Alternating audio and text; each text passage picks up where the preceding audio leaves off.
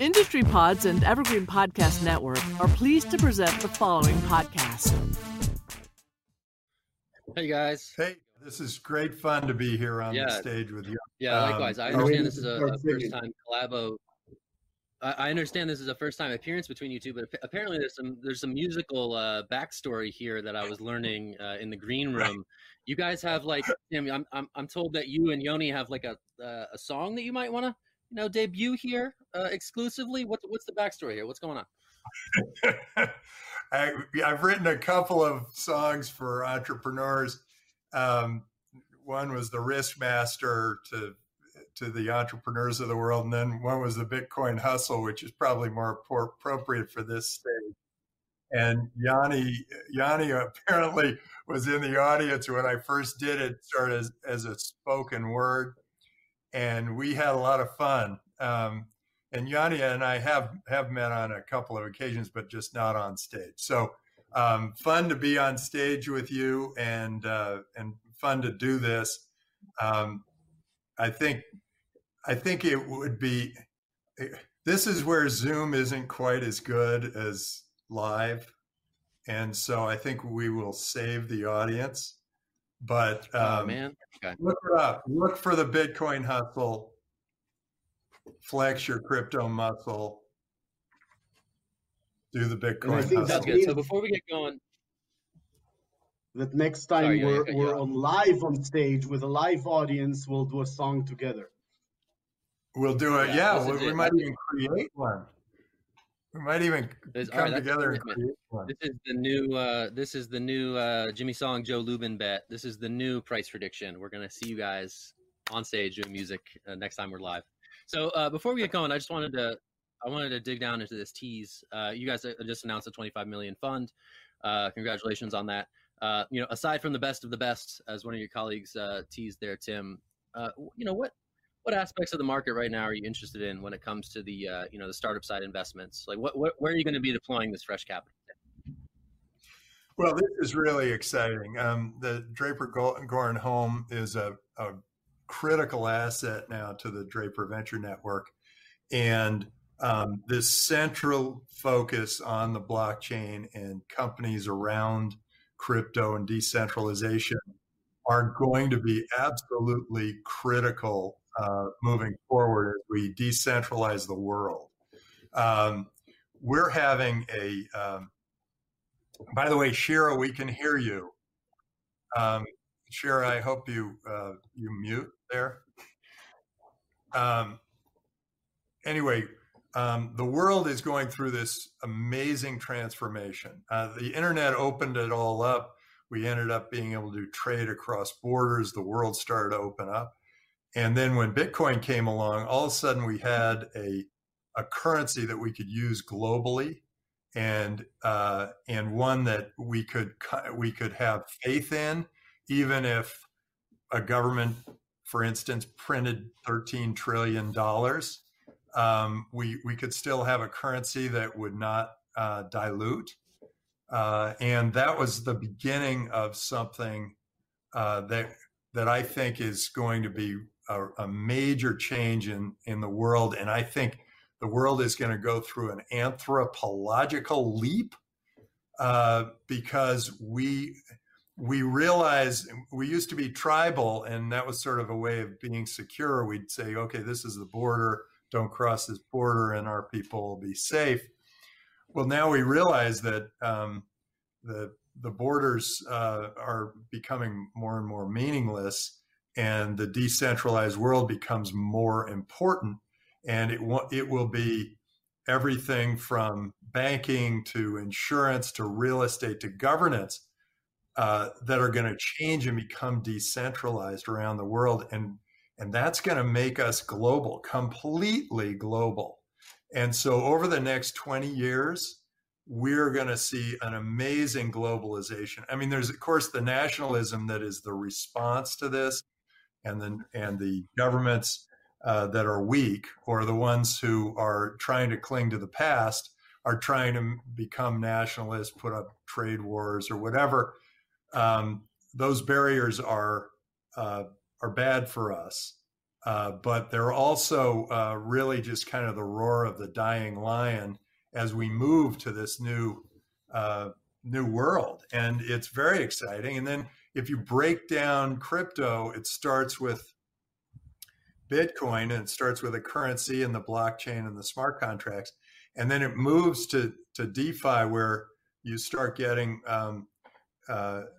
all of this, all of the things that are happening with dollars today now can start to happen with crypto.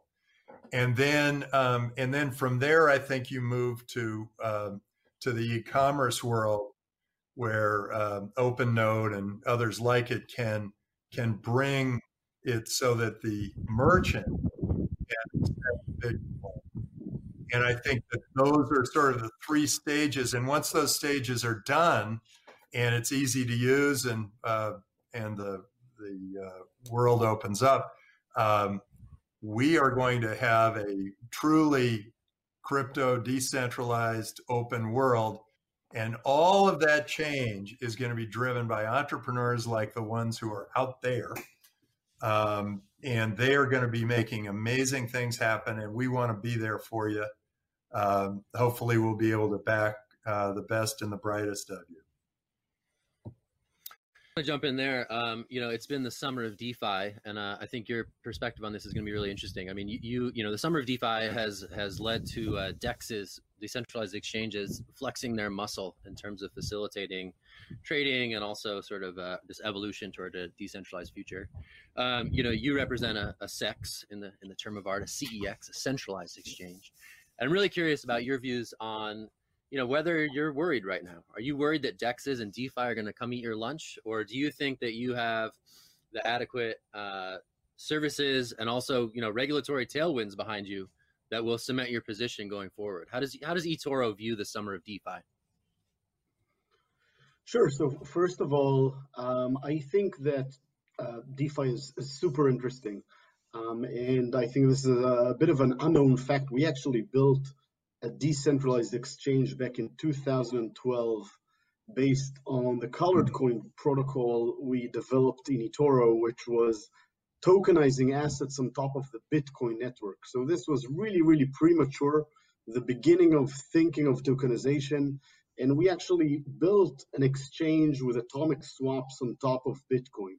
Now, waiting for 8 to 15 minutes for the swap to actually happen, and the lack of actual stable coins and real assets on the Bitcoin network actually made this very much premature. So first of all, I'm a very big believer in DeFi, specifically in the ability of transforming what today is a lot of legal mumbo jumbo, reconciliation, clearing, settlement at T+1 and T+2, making all of that code, making everything semi-real time, and making everything transparent potentially is called when you think about complex financial deals between multiple participants, which is very difficult today, and through DeFi becomes significantly simplified. So I've always been fascinated by how blockchain potentially simplifies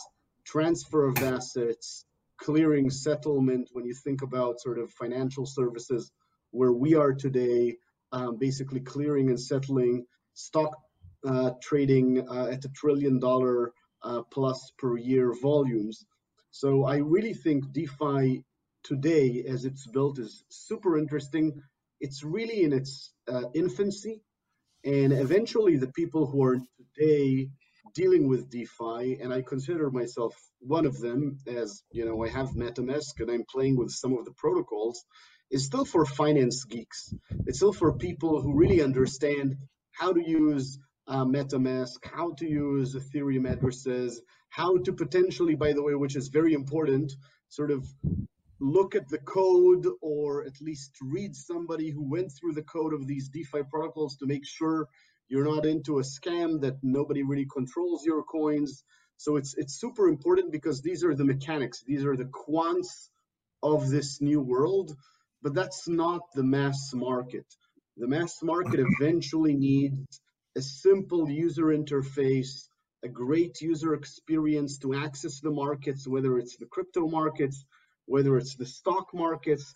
It's really about simplifying the user interface. And I think what DeFi does, it simplifies financial transactions between multiple participants, which could be, by the way, super complex in today's world with lawyers and accountants needed to do them, and simplifies everything to code. And for those who understand code, can read smart contracts, can write smart contracts, that's a leap because you don't need to talk to lawyers, which is great.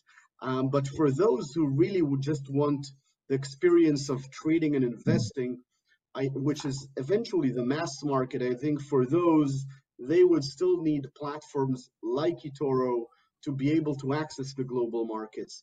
And more than that, when you think about trading and investing in general, it's not only about the simplified user experience, it's sometimes about really finding how do you make the decisions.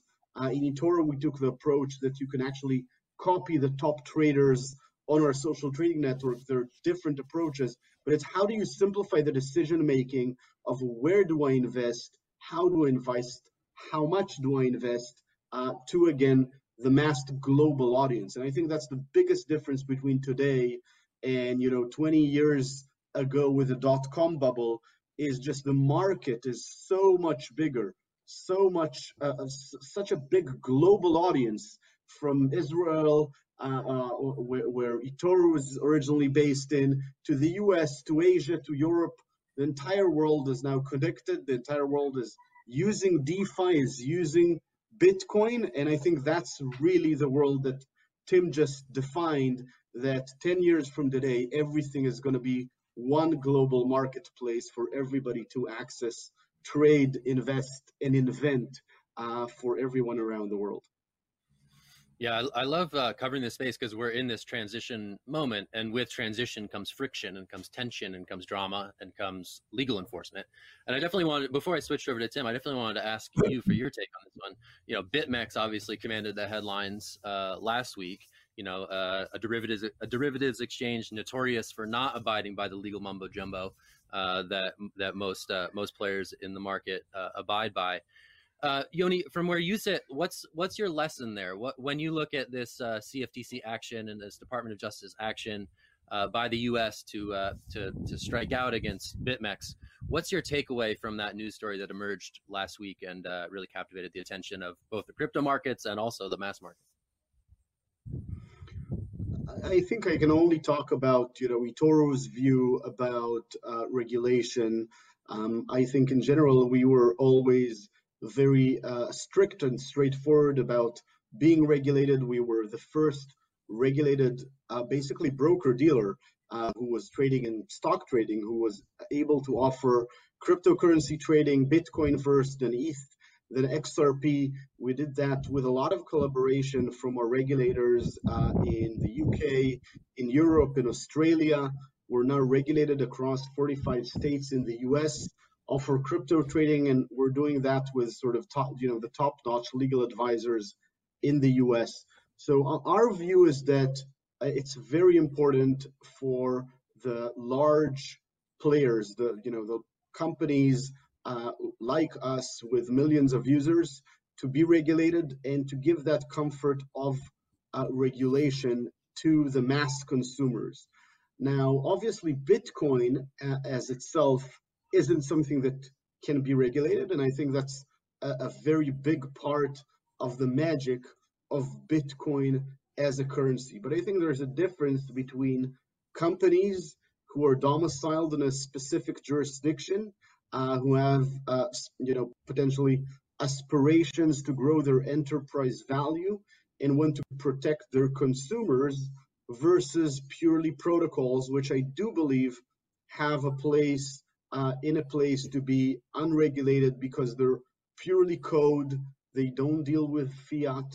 And again, if you think about the Bitcoin protocol, a big part of its magic and the fascination of a lot of people around it was, wow, you've just built someone anonymous built it, and it could just run forever without the need of the complexity of sort of regulatory approvals, etc. So I think in general, there's a place for decentralization in the unregulated space. But I think if you are a company and you are handling customer assets, you're taking on yourself a big responsibility. There are a lot of parts in it, whether it's reconciling, whether it's custody of customer funds, etc.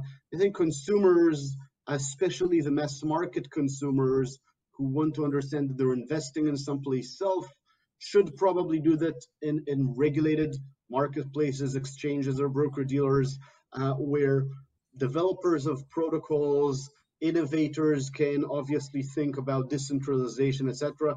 And I think there's a link between those two. And we, as a company, are very cautiously looking at this space, innovating while collaborating and communicating with regulators. But I think, again, there's a big fascination around the decentralization and unregulated space as well.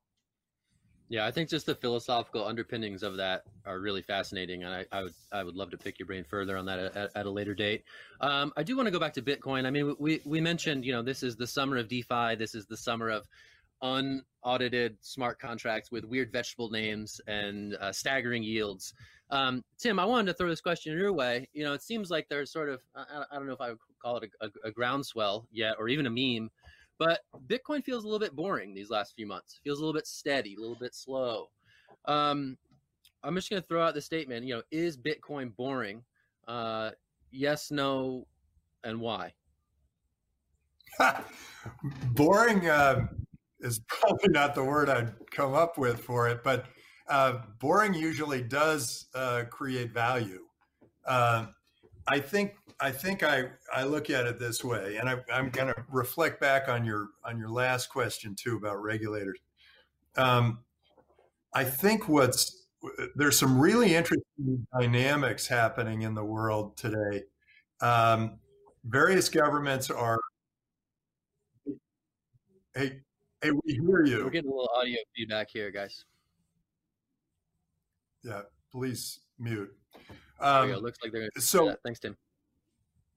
So the regulated environment is an ongoing dynamic situation.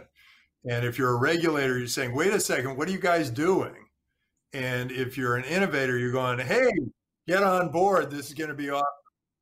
And so, hey, can you guys mute, please?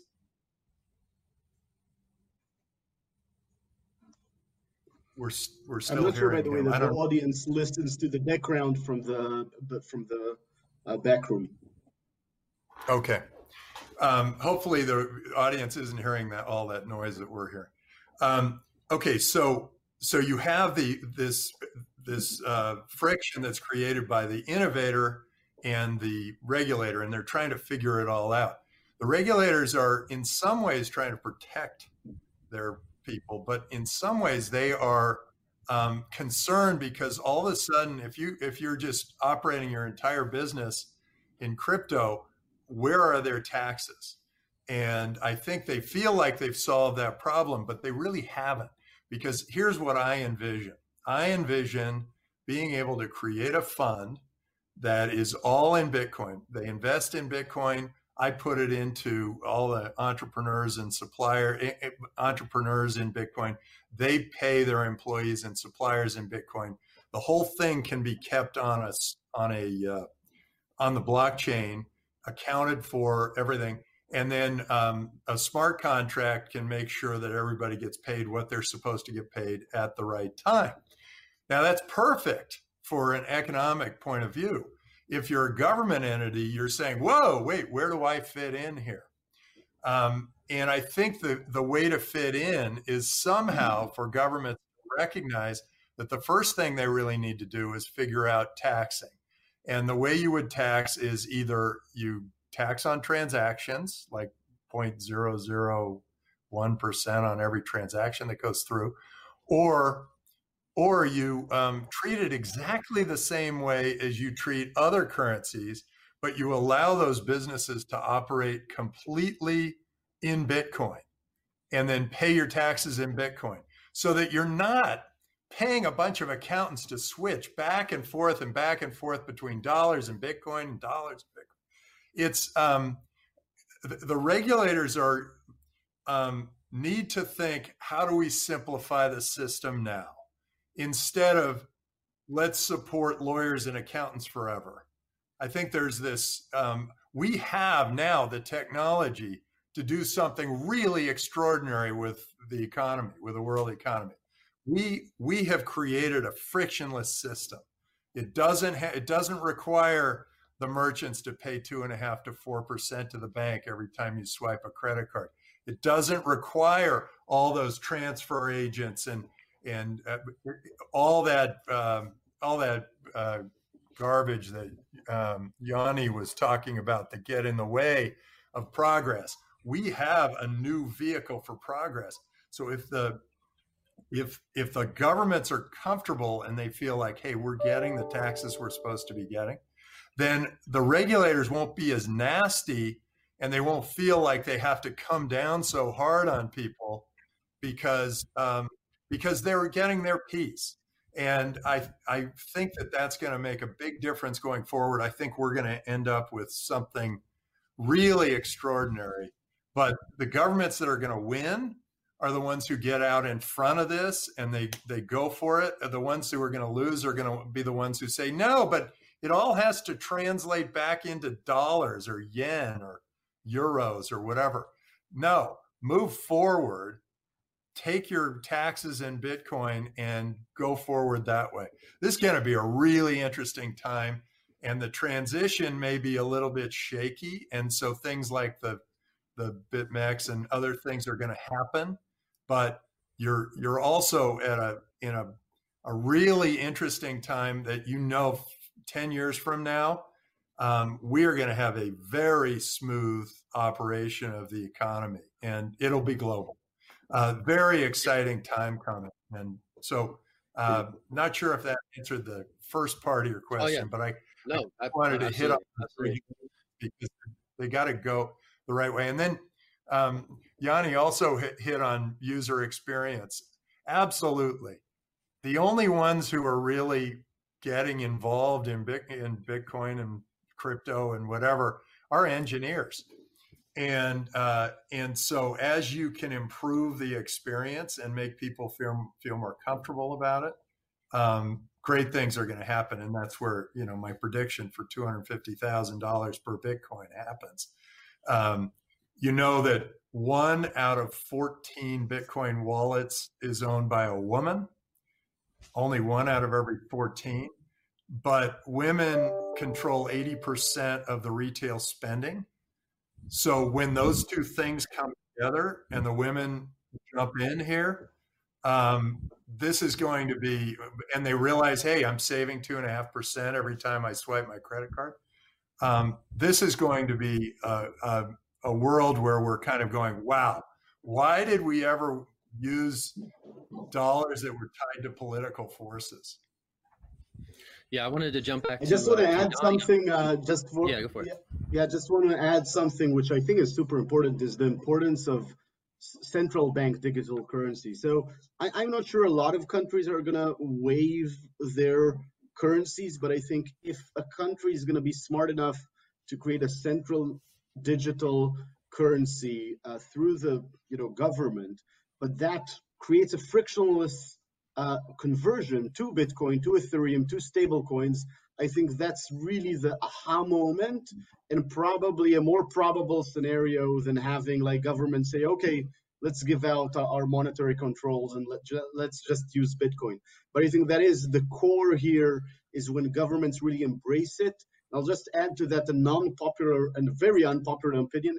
If I was a regulator, that's maybe when I'll have gray hair, I would actually demand the JPs, the Goldmans, the Morgans, the Citibanks, the Deutsche Banks, I would go out and tell them every single transaction has to happen on the blockchain. You're not allowed to do any single transaction that's not on public blockchains. Yeah, I mean, that's the vision of, Chris Giancarlo and others. When you hear them talking about the 2008 financial meltdown, and they talk, forcefully, emotionally, intelligently about how a lot of this financial catastrophe, could have been thwarted if a lot of this stuff was more transparent and recorded publicly. Yoni, I did want to jump back to you on the regulator question. You sit at a global platform. Wait, I wanted to mention something to Yoni though, because sure, in the U.S., people may still want crypto dollars, but why would you want a currency that is like Iceland created Aurora coin? Who cares? It's only going to be able to be used in Iceland. Aren't we? I'm just talking about things like the dollar, like the euro. I mean, like I had Warren Buffett tell me, like, my grandson will always prefer the US dollar over Bitcoin. What I'm saying is that might be possible. Some people might prefer the US dollar or, the euro or the pound to transact, to reconcile. And if that works really smoothly in a frictionless environment with digital currencies, I think that's great. I understand why Warren Buffett wants everybody to work in dollars because he's got a lot of dollars. But I don't think his grandson will agree. He said exactly the same thing about you and Bitcoin. He's right. He's right. Yoni, was this at the Justin Sun lunch? Was this at the Justin Sun lunch in which these gems were dropped? Yeah, that was at the futile dinner of trying to convince him to believe in Bitcoin. That didn't went well. I got out believing in value investing.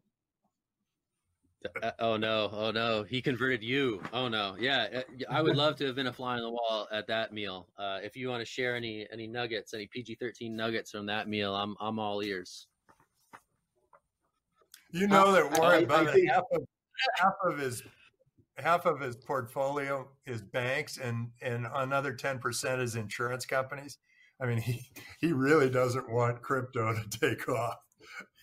He doesn't want Bitcoin anywhere near him until he can sell all of his 100% on Bitcoin, but on the blockchain, which was interesting because we hear a lot of smart people talk about blockchain, don't necessarily understand the Bitcoin narrative of digital gold. But he was very clear that he hears from all of the CEOs and the smartest people in the world that the blockchain is the future. And I think that's a good start. So this is the future. And these are two sort of parallel tracks. There's the macroeconomic Bitcoin as an asset, and there's blockchain as a technology that's going to transform everything, including the existing financial services paradigm. So I'm going to do my moderator's duty and keep us to time. As a moderator, we swear to this oath. We just ran out of time, right on time. It's perfect. I'm going to toss it back to the organizers. But first, I'm going to thank you, Tim, you, Yoni. It's great to talk to you both. I'm looking forward to the onstage performance of the Bitcoin Hustle remix at a future date. So thanks so much for joining us. This has been a production of Industry Pods in association with Evergreen Podcasts Network. Hear this and other Industry Pods at evergreenpodcasts.com, your favorite podcast app, or listen at industrypods.com for your #1 virtual conference podcast experience.